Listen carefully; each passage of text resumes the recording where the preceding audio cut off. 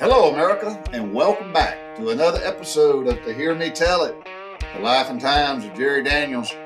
When you've had your daily dose of today's craziness, dealing with all them Karens out there, ride shotgun with old JD as he goes back and recounts the life and times of growing up in the South during the 60s and 70s. I believe we were called baby boomers.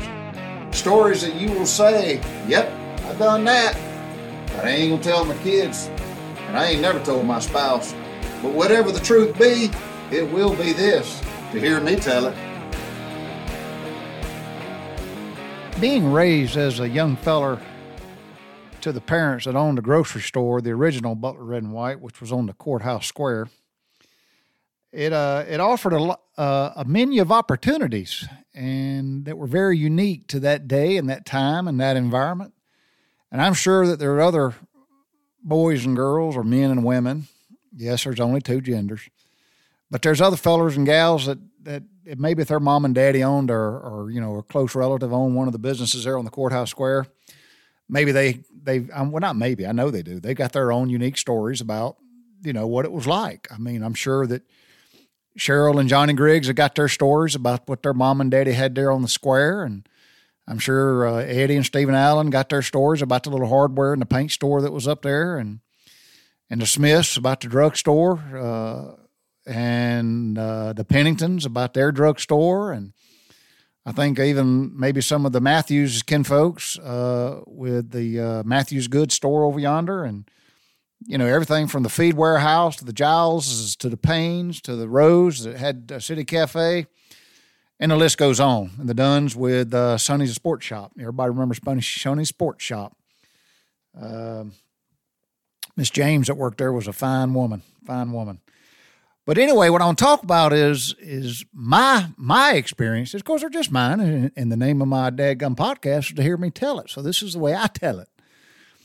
But I had a lot of good times. There were some bad times, but usually when I was being a knucklehead. But there was some good times growing up as a young, and we're talking, third, fourth, fifth grade or whatever it was, being there on the Courthouse Square. And back then, Thursday was a half day. Everybody closed the stores. All the businesses closed back then in Butler around noon on Thursday. We didn't call it no damn siesta because that was a daily thing, but I don't even know what it was about. I would, if anybody knows, chime in and say what it was about, but I don't know what it was about. I just know we closed on Thursdays. We was open on Saturdays. We was never open on Sundays, and that's the way it was. And Saturday back then, back in those days, man, in the anyway, just in the 60s, even to the early 70s, the Courthouse Square, downtown, the hub of Butler, Georgia, man, it was booming. It was booming. It was packed full of people. People come to town, do their shopping and banking and what other stuff they had to do. And you could, on a good day, man, you could smell John Turk Burgers no matter where you was at on the Courthouse Square. And those were good times.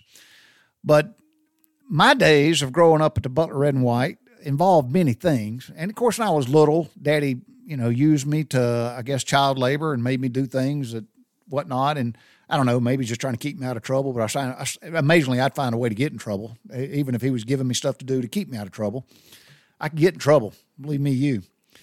But one of the things I love to do, other than being back there playing in those trucks behind the store across the alleyway there, that old milk truck that never moved, it was just used for the freezer capacity, or climbing in the garbage pit. I used to climb in that garbage pit all the time, and go back there and throw rocks at squirrels and whatnot. And I loved it was something about that smell. I always loved to go over there and visit Mr. Sonny and Miss James and Lynette James and talk to them a little bit and whatnot. And it was cool. It was cool. I don't know what else to say, but and if Mama was up at the beauty salon, I'd go in there, and I will never forget those smells.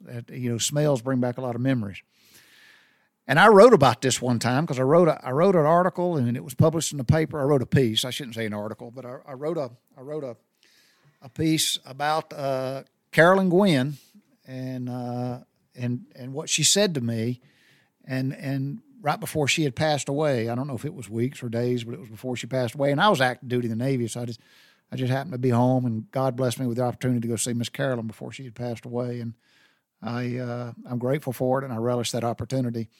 But when I was a little boy, I would take off and I would, run. I probably never walked, but I would run up to the Smith's Pharmacy, and the sidewalk had that little incline, which, today, I mean, if I owned a business up there today, I'd be ticked off at these young punks, because that's what I was. I was just a kid, but I'd be riding my damn bicycle up and down that sidewalk all day long.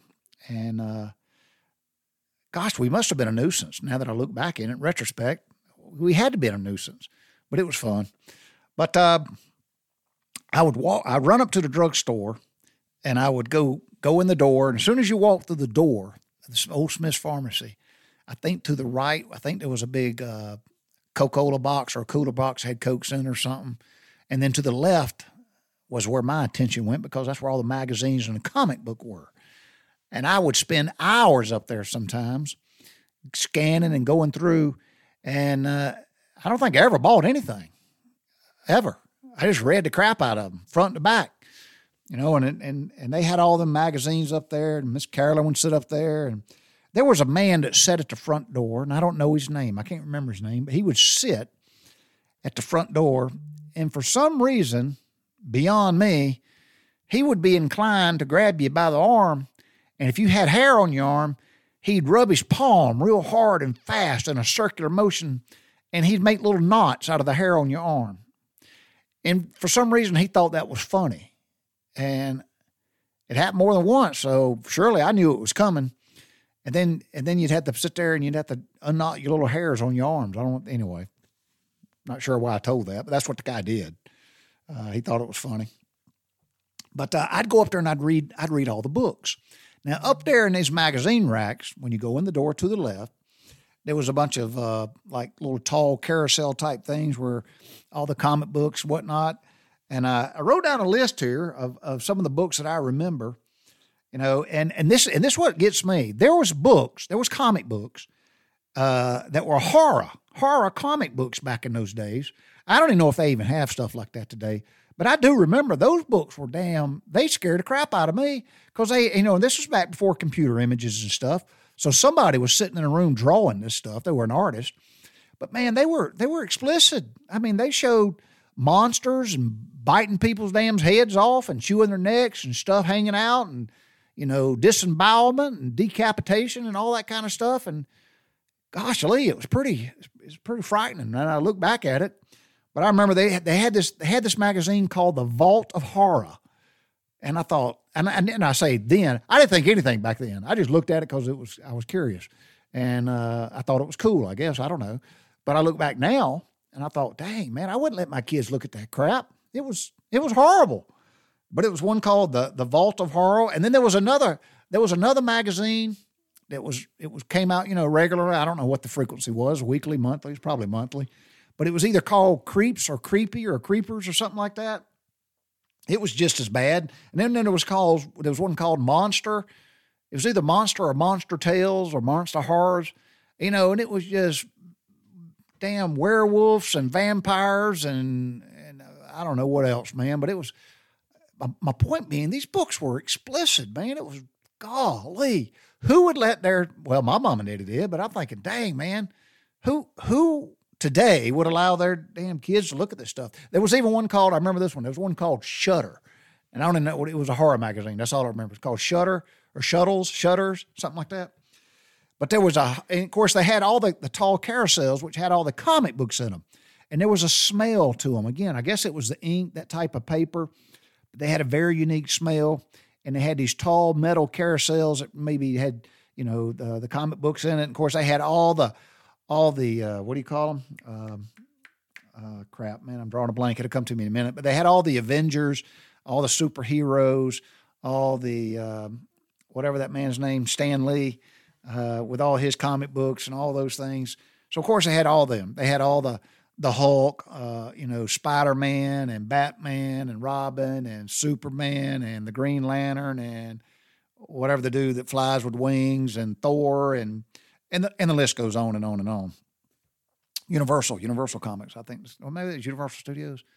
anyway, whatever it is. I'm not a comic book person, but the Archies and all that stuff. But there was also a book that I loved, and I loved it. It was called The Mad Magazine, and I loved it. And I loved getting to the back. And if y'all know what I'm talking about, when you got to the back, you had to take the back cover and basically trifold it to make an image. And it was so freaking cool. It was unbelievable. And I loved it. Absolutely loved it. And it had those guys called Spy versus Spy. That was cool too. And if anybody's young, just Google it. I'm sure you'll find it. Spy versus Spy. You'll find these two, I don't know what they were, characters, had long noses and whatnot. Spy versus Spy. I always loved that. But I love the Mad magazine. And it was, in that day of time, I think it was pretty radical. If I remember right, it was probably, I don't know, maybe, maybe some hippies come up with it. I don't know. Somebody had to be smoking dope to write this crap. But they had the Mad magazine, and then they had the National Lampoon. I'm not sure what year that started, but they had the National Lampoon. I'd eyeball that. And then there was a comic book. There was a comic book, and there was a lot of military comic books back then, but there was one in particular. It's called Sergeant Rock. I'll never forget reading that comic book, and I loved it. Absolutely loved it. He was, excuse my language, he was badass, man. Sergeant Rock was tough, but that was a great comic book series. But anyway, here's what I would do, and I mentioned it in that story I wrote, and it was published in the Butler paper. But I would go up there and I would sit for hours, because the way the magazine rack was, not the comic book carousels, but the magazine rack is they were made out of wood, and they had almost like a bottom shelf that was tilted with a little up angle, and it was perfect for a damn 7, 8, 9, 10-year-old little boy to sit down and lean back in there. And you can lean back, and you was almost kind of lounging, if you will, and you could read magazines. And I'd go up there.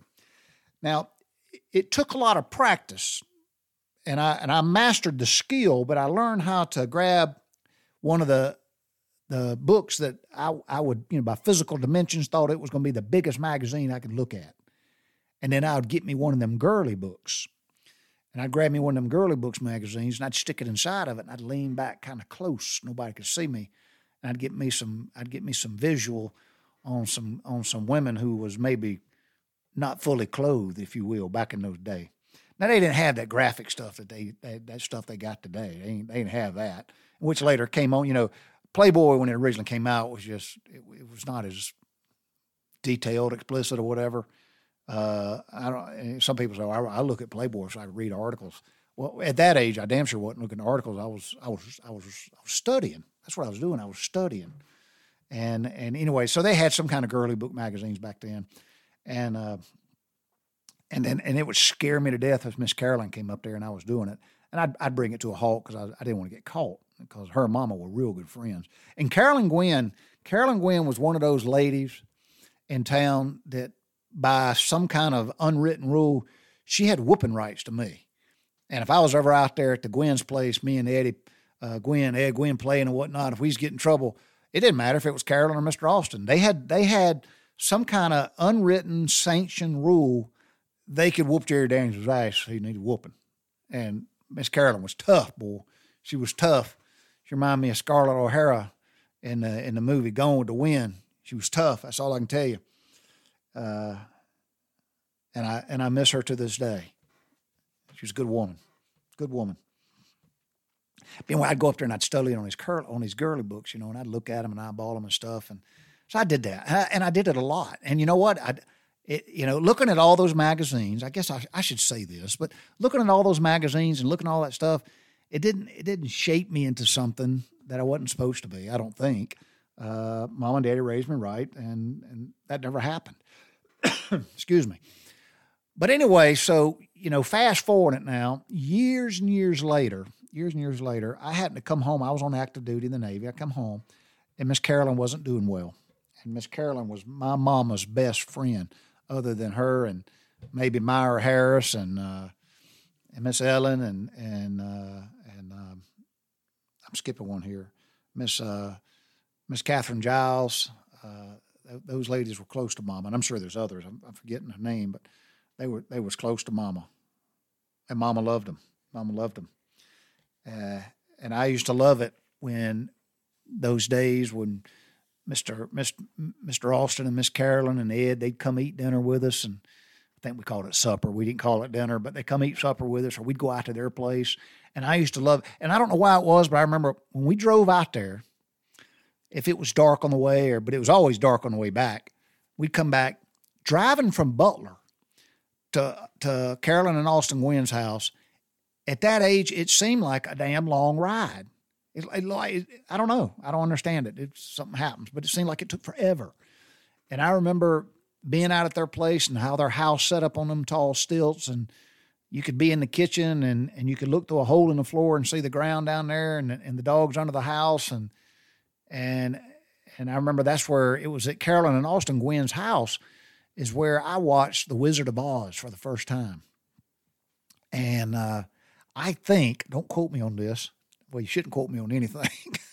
But I think it was when we had moved back to Taylor County the first time, and I was in between the second and third grade, and we didn't have nowhere to live. I think we lived with them for a while, if I remember right, till we got into that old house next to the hospital. But I think that's where we lived, and we watched The Wizard of Oz. And maybe I'm off base. Maybe it was before then or something. But I remember that movie, it scared the damn hell out of me. And when them damn flying monkeys lit out and attacked them in the forest and tore the scarecrow, they tore them apart. Oh my gosh. I couldn't sleep for nights, man. They were freaking scary. I don't know how they got them characters or whatever they was doing. You know, that's a great question. I should look it up one day. Maybe they was real monkeys and they put them damn wings on them or something. I don't know. Scared the crap out of me, though. But I remember when we would be out there and when we would get ready to leave, we'd walk off that front porch and get in the car.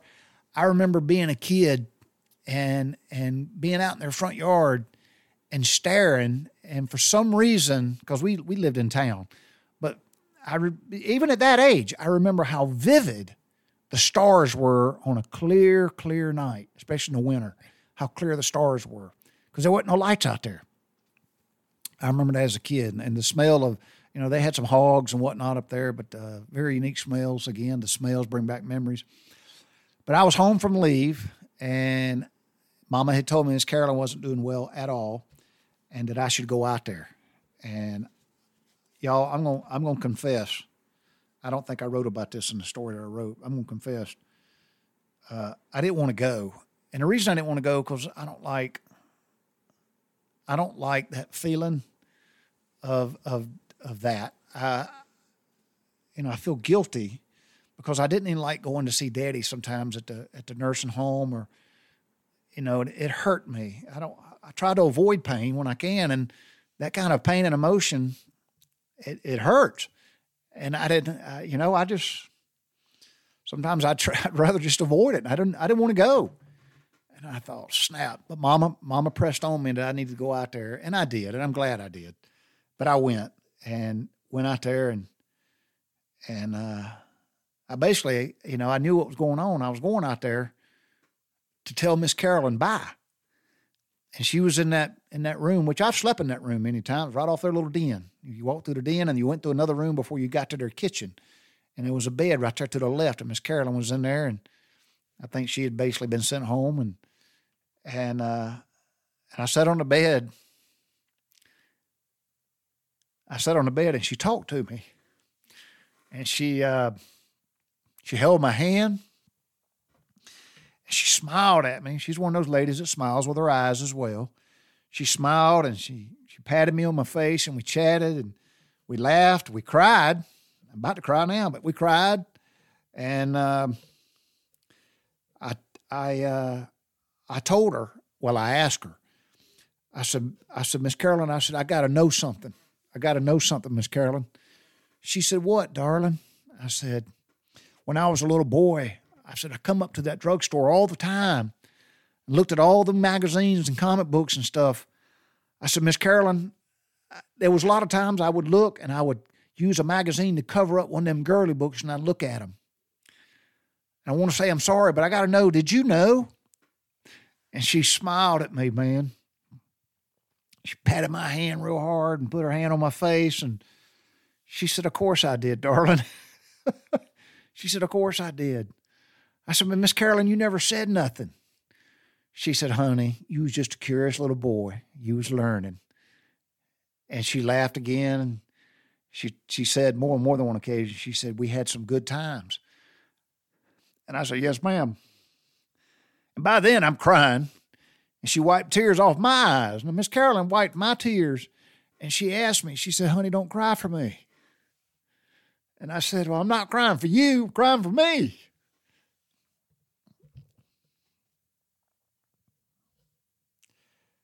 Carolyn Guinn was a good woman. My mama loved her. I loved her. And I'm just sorry I'm sorry more people didn't get to meet her and know her. Anyway, point being of this whole dadgum to hear me tell it is that I guess it's more than one objective. One is to give her honor that she damn well deserves. And Kathy and Ellen and Ed, they had the pleasures of having her as a mama. She was a good woman and could cook. Yep. And she could pop heads when it needed to be popped. I guarantee you that. But the point being is back in those days, for anybody that's listening, I don't know if any young people listen to this or not, but I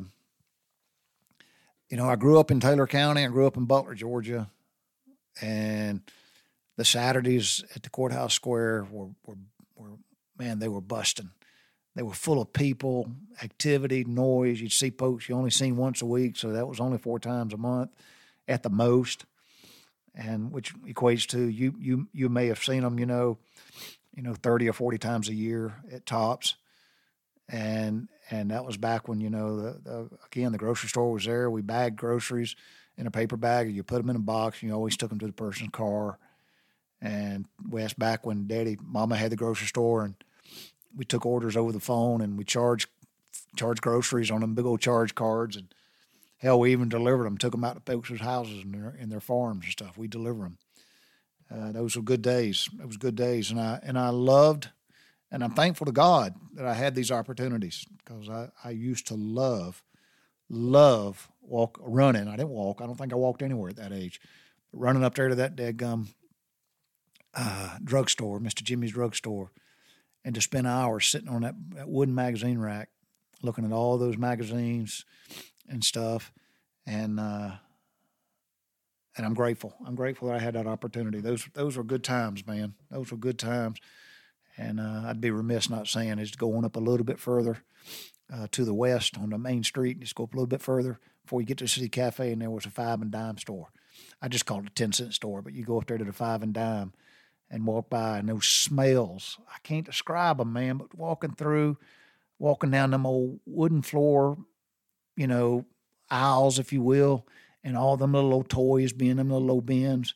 And that's back when things actually did cost a nickel and a dime. So, all right, that's all I got. I don't really know how I'm going to title this, what the title's going to be. I never figure that out until after I've settled on it a while. But Carolyn, I was about to say Carolyn O'Hara. Carolyn Guinn was a fine woman, and I'm glad she never stopped me or caught me, because it would have probably made some kind of impression on me. Maybe I'd be living one today, but she didn't, and I'm glad she didn't, and I'm glad I did. So that's it. And to quote my great friend Mike Coker from Elgin, South Carolina, retired U.S. Navy warrant officer, bicycle.